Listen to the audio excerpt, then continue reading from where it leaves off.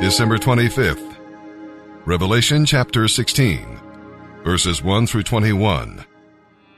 Then I, John, heard a mighty voice shouting from the temple to the 7 angels, "Now go your ways and empty out the 7 bowls of God's wrath on the earth." So the first angel left the temple and poured out his bowl over the earth, and horrible, malignant sores broke out on everyone who had the mark of the beast and who worshipped his statue. Then the second angel poured out his bowl on the sea, and it became like the blood of a corpse, and everything in the sea died. Then the third angel poured out his bowl on the rivers and springs, and they became blood. And I heard the angel who had authority over all water saying, "You are just in sending this judgment, O Holy One, who is and who always was. For your holy people and your prophets have been killed, and their blood was poured out on the earth. So you have given their murderers blood to drink. It is their just reward." And I heard a voice from the altar saying, "Yes, Lord God Almighty, your punishments are true and just." Then the fourth angel poured out his bowl on the sun, causing it to scorch everyone with its fire. Everyone was burned by this blast of heat, and they cursed the name of God, who sent all of these plagues. They did not repent and give him glory. Then the fifth angel poured out his bowl on the throne of the beast, and his kingdom was plunged into darkness, and his subjects ground their teeth in anguish, and they cursed the God of heaven for their pains and sores. But they refused to repent of all their evil deeds.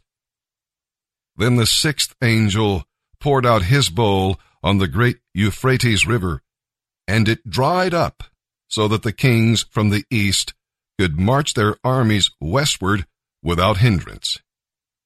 And I saw 3 evil spirits that looked like frogs leap from the mouth of the dragon, the beast, and the false prophet. These miracle-working demons caused all the rulers of the world to gather for battle against the Lord on that great judgment day of God Almighty. Take note, I will come as unexpectedly as a thief. Blessed are all who are watching for me, who keep their robes ready so they will not need to walk naked and ashamed. And they gathered all the rulers and their armies to a place called Armageddon in Hebrew. Then the 7th angel poured out his bowl into the air, and a mighty shout came from the throne of the temple in heaven, saying, "It is finished." Then the thunder crashed and rolled, and lightning flashed, and there was an earthquake greater than ever before in human history. The great city of Babylon split into 3 pieces, and cities around the world fell into heaps of rubble. And so God remembered all of Babylon's sins, and he made her drink the cup that was filled with the wine of his fierce wrath. And every island disappeared, and all the mountains were leveled. There was a terrible hailstorm, and hailstones weighing 75 pounds fell from the sky onto the people below. They cursed God because of the hailstorm, which was a very terrible plague. Psalm 144, verses 1 through 15. Well, this is another battle song to help you in your spiritual warfare. Let God train you before the battle. In yourself, you are nothing when it comes to the battle, but God loves you and equips you for what lies ahead. God does not always explain how he prepares you, so accept his disciplines by faith. David fought a lion and a bear before God let him fight the giant Goliath. Each morning, put on the whole armor of God and be ready for the trumpet call. Let God help you in the midst of the battle. God's hand is there to strengthen and deliver you. So do not be afraid to engage the enemy. You are fighting the Lord's battles in His name, and He will not abandon you. And then finally, sing God's praises after the battle. Thank Him for all He has done for you personally, and for your family, and for your nation. Only God can forgive sins. Which is why He sent His Son, because His Son was Himself. Jesus said, the Son of Man has authority on earth to forgive sin. And that's why they wanted to kill Him. Who has authority to forgive sins but God alone? And Jesus said, I do. And you're right.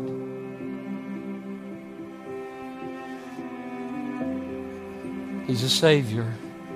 We need Him very, very badly. Who is the Christ?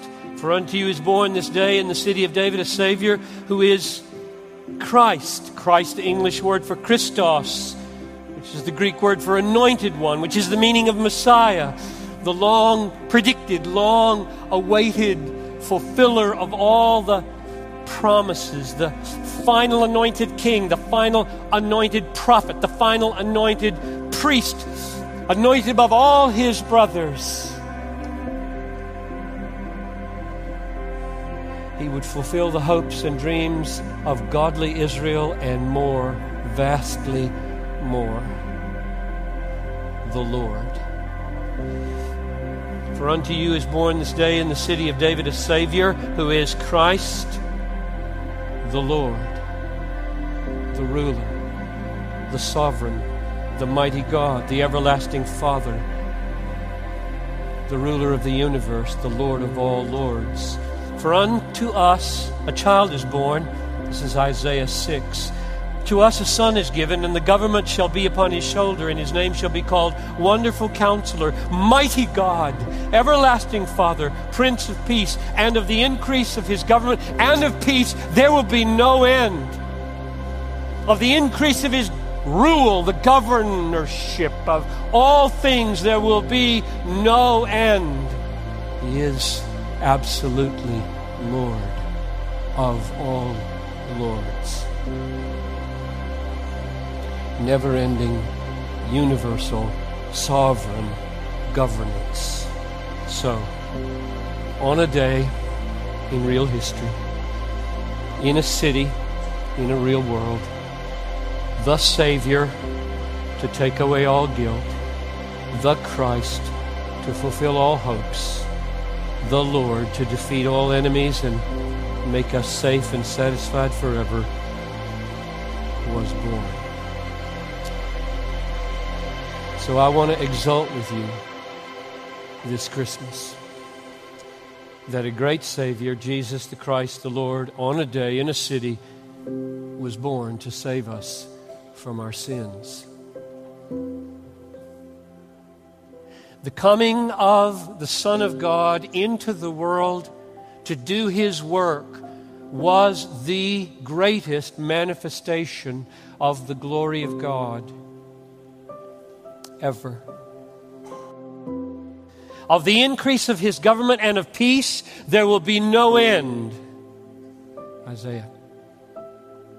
Of the increase of peace, there will be no end. Oh God, hasten that day.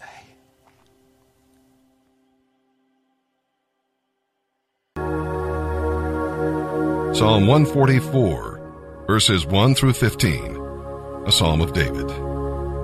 Bless the Lord, who is my rock. He gives me strength for war and skill for battle. He is my loving ally and my fortress, my tower of safety, my deliverer. He stands before me as a shield, and I take refuge in Him. He subdues the nations under me.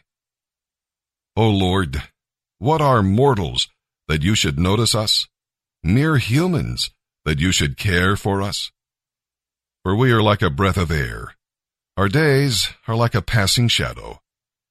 Bend down the heavens, Lord, and come down. Touch the mountains so they billow smoke. Release your lightning bolts and scatter your enemies. Release your arrows and confuse them.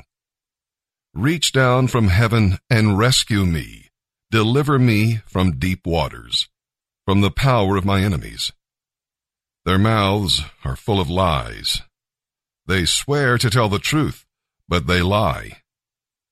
I will sing a new song to you, O God. I will sing your praises with a 10-stringed harp. For you grant victory to kings. You are the one who rescued your servant David. Save me from the fatal sword. Rescue me from the power of my enemies. Their mouths are full of lies. They swear to tell the truth, but they lie. May our sons flourish in their youth, like well-nurtured plants. May our daughters be like graceful pillars, carved to beautify a palace. May our farms be filled with crops of every kind.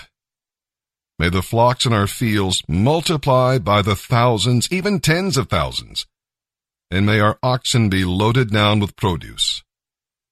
May there be no breached walls, no forced exile, no cries of distress in our squares.